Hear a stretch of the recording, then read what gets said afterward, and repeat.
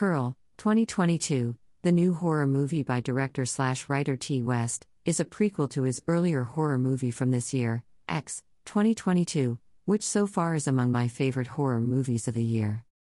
X told the story of a group of people setting out to make a porn movie on a farm, but their plans were thwarted by the elderly couple who owned the farm, who seemingly took offense to an X-rated movie being made on their property.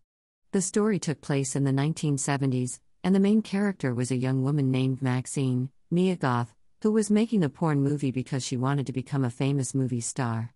Goth also played the elderly farm owner Pearl, under heavy prosthetics and makeup, who, in the words of Psycho's Norman Bates, just goes a little crazy at times. Pearl, seemingly upset that these young people were having sex, while she and her elderly husband were not, flipped out and went on a brutal murder spree in the film's final reel. Pearl is her story, explaining a little bit of her history and how she became the person we saw in X.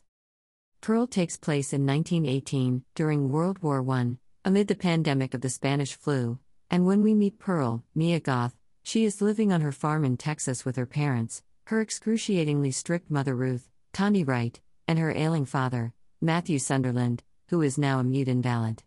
Pearl's husband Howard is away fighting in the war. Life is hard. Money is tight, and Ruth believes they must make it on their own. She doesn't trust other people, and she fears that their German ancestry will be held against them. However, making it on their own mostly involves making Pearl do all the difficult jobs, like feeding her invalid father and cleaning him after bowel movements. Pearl just wants to escape. She loves the movies and wants to become a dancer like she sees in the movies. She befriends the local projectionist, David Corrine Sweat, who encourages her to follow her dreams. He also introduces her to black market sex movies, which he says will become legal one day. When there's a dance tryout at the local church, Pearl sees this as her chance to escape from the farmhouse. But her mother will have none of it, and she tells Pearl she's a failure and she won't succeed in her dreams. She also adds that she knows how Pearl really is, and that she sees the things Pearl does when she thinks no one is watching, and she pretty much tells Pearl that she's not normal and that because of this she will frighten people and will never succeed. Wow. Can someone say, "Mommy dearest"? Well, she's not wrong, and when Pearl snaps later in the movie, we see just exactly how it is that Pearl frightens people.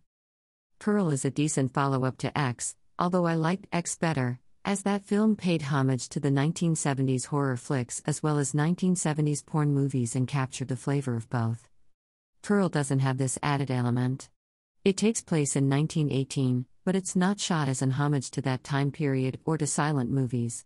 It's filmed in bright, vibrant colors, which seem to embody Pearl's wide-eyed hopes and dreams.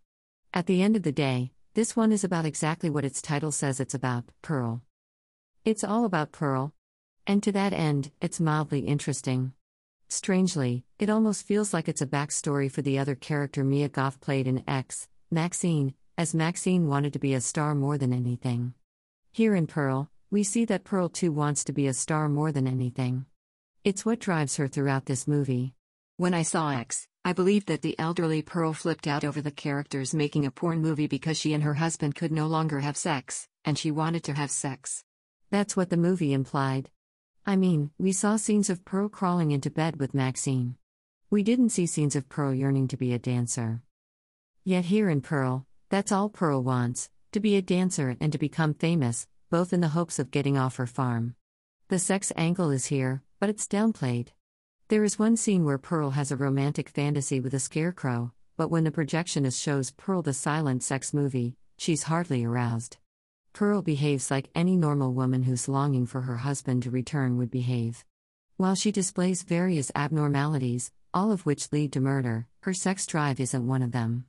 Yet, this is the side of her personality which seemed to be driving her to kill an X, but the events in Pearl say otherwise. On the other hand, these two things aren't mutually exclusive. I just find it odd that Pearl in X didn't speak of wanting to become a star or react to Maxine's wanting to be a star, and that when we do see the beginnings of Pearl's violent side here in Pearl, none of it has to do with sex, which was the prevalent theme in X. The best and darkest scenes in Pearl are between Pearl and her mother, and these are the most disturbing and painful sequences in the movie. The sequence at the dinner table where the two characters eventually come to blows is the most powerful scene in the movie. The subsequent murders are well staged and elaborate, but they're not all that scary. The murders worked better in X. Psycho was mentioned in X, and there were hints in that movie linking Pearl's behavior to Norman Bates, and so I was happy to see some more Psycho references here in Pearl. In Psycho, Bates hides his mother's body in the fruit cellar. Here, Pearl hides her mother's body in the root cellar. The alligator is back and swimming in the waters around the farm, and Pearl seems to be its best friend as she feeds it regularly. Technically, it could be the same alligator from X, but with 50 years between the two stories, it would be plenty old. It's probably a different alligator. Either way, the alligator sequences in X were scarier. X also had stronger characters. Both films have Mia Goth though, and she's terrific in both movies. I've been a fan of Goth since I first saw her in A Cure for Wellness, 2016, a horror movie I liked a lot. Goth is perfect as Pearl. At times, she seems so wide-eyed and innocent, and at others, she seems so very, very bad. Her expression during the last shot of the film, as the end credits begin, which is not a freeze frame, says it all, as we see the full gamut of emotions: surprise, happiness, tears, fear, and finally vulnerability and steadfastness. It's a terrific performance. She's the best part of the movie. Goth also co-wrote the screenplay with T. West, and it's her first screenwriting credit. The script does a decent job explaining Pearl's backstory, even if at times it seems as if it's trying to tell Maxine's backstory. The point, I guess, is that in X, Pearl would have seen a lot of herself in Maxine. But the overall composition of the film isn't quite as solid as X, which had better characters and also served as an homage to two film types, 1970s horror and porn. Tondi Wright is icy cold as Pearl's mother Ruth, and I'm tempted to say the audience won't feel much sympathy for her when she gets her comeuppance, but in that aforementioned sequence at the dinner table, when tempers flare, Ruth unleashes and lets out how unhappy she is now, and that she is supposed to be a wife, not a mother to her husband. Wright allows the audience to see how she became the heartless woman she is in the movie. David Corrine Sweat is dashing as the confident young projectionist. He's also one of the more underutilized characters in the story, as for a time it seemed as if he was going to have more of an impact with Pearl, but that's not the case. T. West films Pearl with big bold bright swipes, embodying Pearl's hopes and dreams, and so this one doesn't look like a horror film.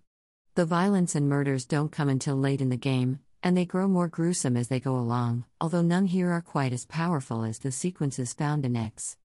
Pearl is a decent prequel, and although it's not as good as X, it's still a showcase for Mia Goth, and she's the reason to see this movie, as her performance brings Pearl and all her madness to insane painful life. I give it 2.5 stars. End.